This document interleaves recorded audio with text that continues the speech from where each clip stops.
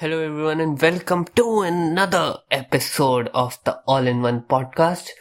और इस एपिसोड में मैं आपको बताने वाला हूँ कुछ इंटरेस्टिंग और शायद अनसुने फैक्ट्स के बारे में टेक्नोलॉजी से रिलेटेड। तो शुरू करते हैं अपने पहले फैक्ट से। तो पहला फैक्ट कहता है कि a petabyte is a lot of data. Petabyte बहुत डेटा होता है, लेकिन लिटरली बहुत होता है। एक पेटाबाइट में 1024 टेराबाइट्स की स्टोरेज होती है। कितना डेटा है, इसको भरने में भी पता नहीं कितना टाइम लगेगा इस स्टोरेज कैपेसिटी को। मतलब 64 GB का फोन टाइम लगता है इतना भरने में, और इसको पता नहीं कितना लगेगा। सच्ची में बहुत है। लाइक 1 GB होता है 1024 MB के, एक पेटाबाइट होता है 1024 टेराबाइट के।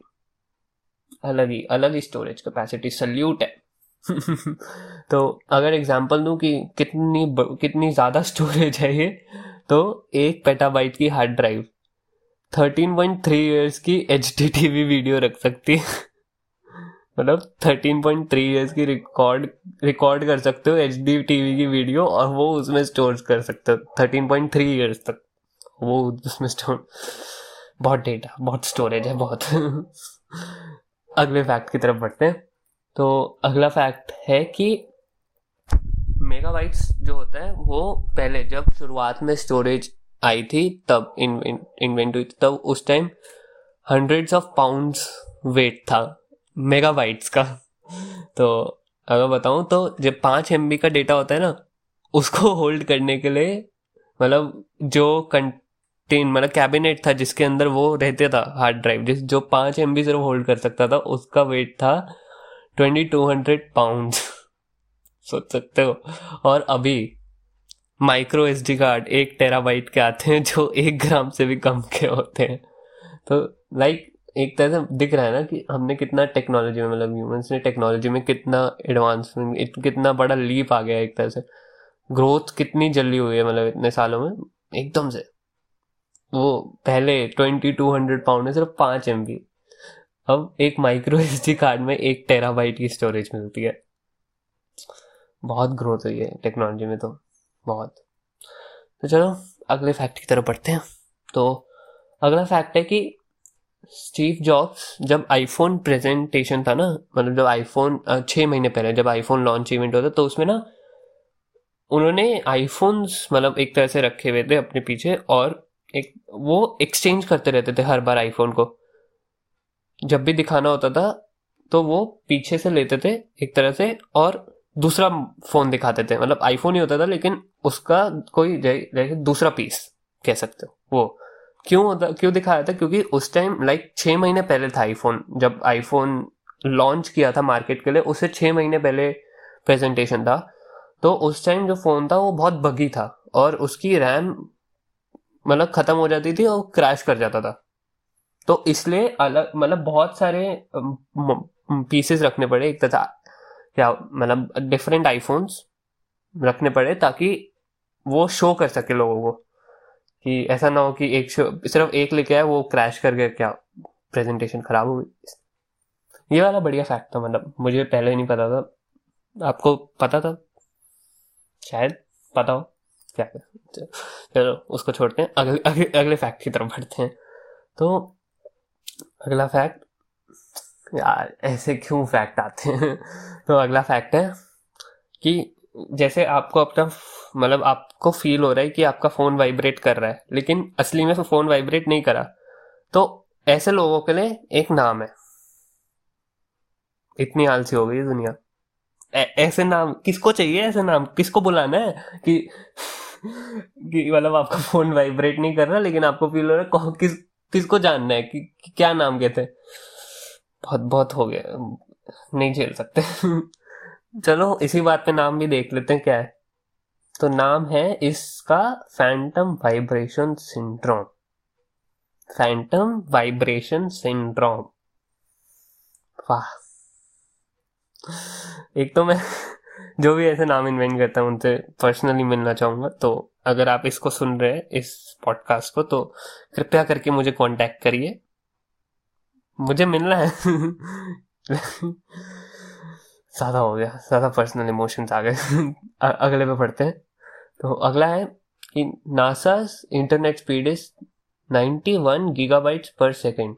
नासा पे जो इंटरनेट स्पीड मिलती है वो 91 गीगाबाइट्स पर सेकेंड है, और मेरे घर पे नेट स्पीड 1 MBPS के पार नहीं जाती।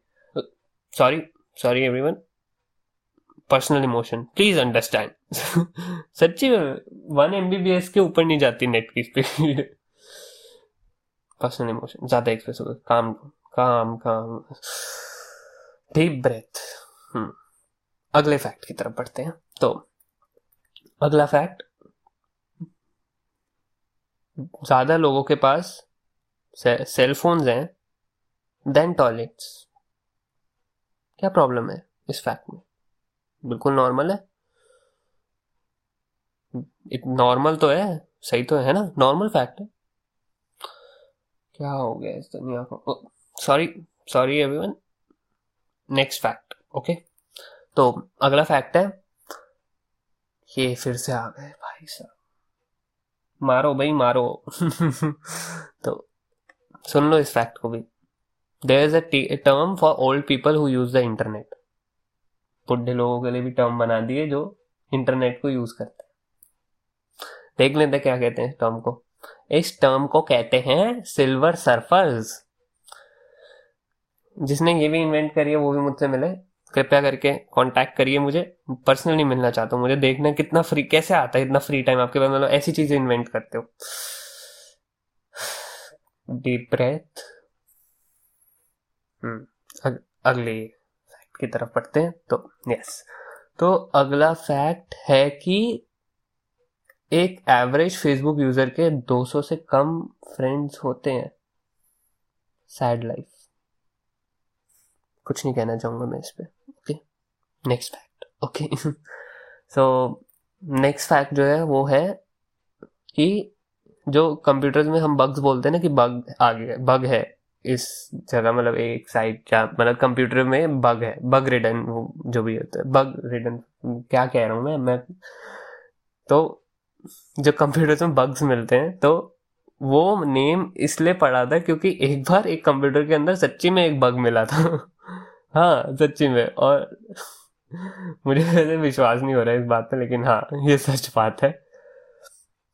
सरप्राइजिंग है ना। और उन उन ये नाम silver surfer, phantom, vibration syndrome, इनसे तो अच्छी अच्छी चीज, मतलब कुछ पता तो चला कि कैसे नाम पड़ा।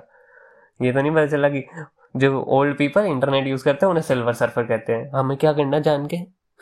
वही तो। डीप ब्रेथ, यस, काम होना जरूरी होता है। चलो नेक्स्ट फैक्ट की तरफ बढ़ते हैं। ये भी बढ़िया है बहुत, सुनो इसको। तो रशिया ने एक कंप्यूटर बनाया था जो वाटर पे चलता था, वो भी 1936 में। सुनते हैं क्या था इस कहानी को सुनते हैं कि, तो इसमें बताया कि एक बंदा था, व्लादिमीर लुक्यानोव। अगर मेरी प्रोनाउंसिएशन गलत हो गई तो उसके लिए माफी पहले से, ठीक है। तो इस बंदे ने 1936 में एक कंप्यूटर बनाया जो पानी पे चलता था, और उस पे like differential equations, partial differential equation solve करी जा सकती थी। तो इक्वेशंस को, मतलब जो फ्लो था वाटर को, उसको एडजस्ट करके, टैप्स को एडजस्ट करके, मतलब फ्लो वाटर को चेंज करके और टैप्स, वो टैप एडजस्ट करके, तो वो ऐसे इक्वेशन सॉल्व होती थी। और एंड में जब रिजल्ट निकालना होता तो ईच जो ट्यूब्स होती थी उनमें कितना वाटर है उसको मेजर करते थे, और उससे फिर रिजल्ट आता था। और इसको वाटर इंटीग्रेटर भी कहते थे। कुछ है ये, मतलब हाई लेवल नॉलेज है, इसको समझने के लिए हाई लेवल नॉलेज चाहिए। लेकिन तब भी बहुत बढ़िया चीज़ है, वो दो नाम से तो बढ़िया है। मुझे भी सच्ची में नहीं पता, लेकिन ये भी एक मतलब कि नॉलेज बढ़ाने वाली चीज़ है, जीके, जनरल नॉलेज। चलो अगले फैक्ट की तरफ बढ़ते हैं। तो अगला फैक्ट है कि जो पहली फोटो एक बंदे की ली थी वो गलती से ली गई थी, और ये सच्ची बात है, ये सच्ची बात है। तो ऐसा, तो क्या हुआ था, एक बंदा था, उसका नाम था लुइस डैग्योरी। इधर भी अगर मेरी प्रोनाउंसिएशन गलत हो गई तो उसके लिए पहले से माफी। तो ये बंदा एक टेम्पल की फोटो ले रहा था पेरिस में, बट उस टाइम एक बंदा मतलब नीचे सर्फ टेम्पल के पास में ही शायद उधर एक बंदा अपने शू पॉलिश करवा रहा था, तो उसकी इमेज तो वो फोटो में कैप्चर हो गया, क्योंकि उस टाइम के कैमरास पे जो एक्सपोजर होता है, मतलब कि टाइम कितना लगा है फोटो क्लिक होने में, वो बहुत ज्यादा होता था, लाइक 7 मिनट्स होता था।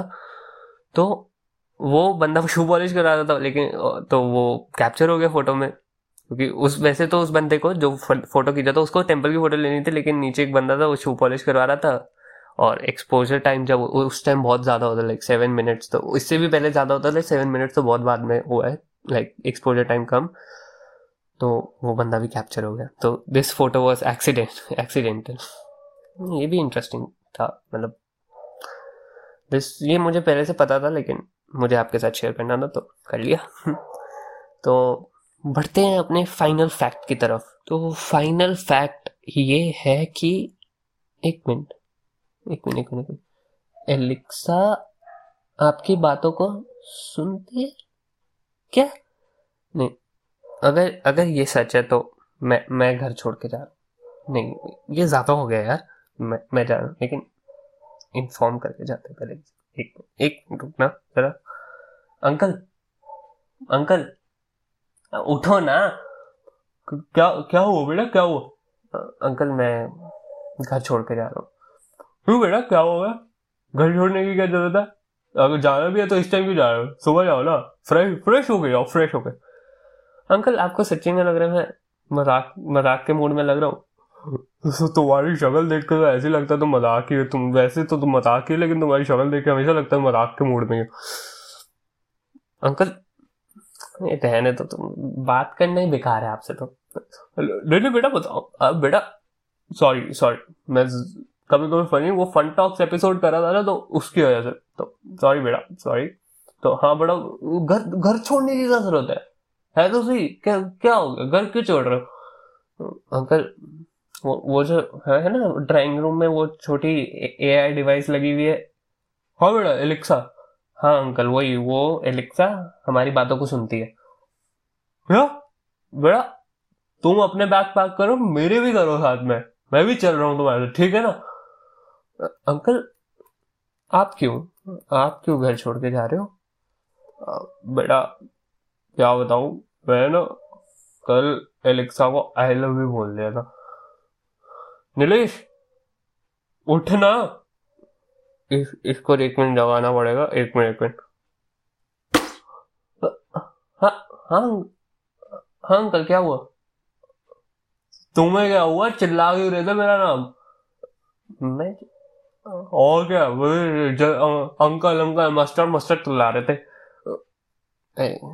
अच्छा सपना था, सॉरी अंकल, कुछ नहीं, सपना था इसलिए। अच्छा सो जाओ, कुछ नहीं होता। हाँ ये अंकल मैं भी सो रहा हूँ, आप भी जाओ। एक मिनट अंकल, 1 मिनट, आपसे एक क्वेश्चन था। आपने कल एलेक्सा को आई लव यू बोला था? क्या बकवास कर रहे हो? ठीक है, या तो तुम सो जाओ, मैं सुनाऊंगा तुम्हें, ठीक है ना? ठीक है अंकल, गुस्सा क्यों हो रहा है रात को? जोकिंग।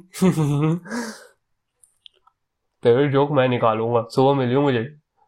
Uncle bye. ओके तो गाइस ये था आज के एपिसोड के लिए।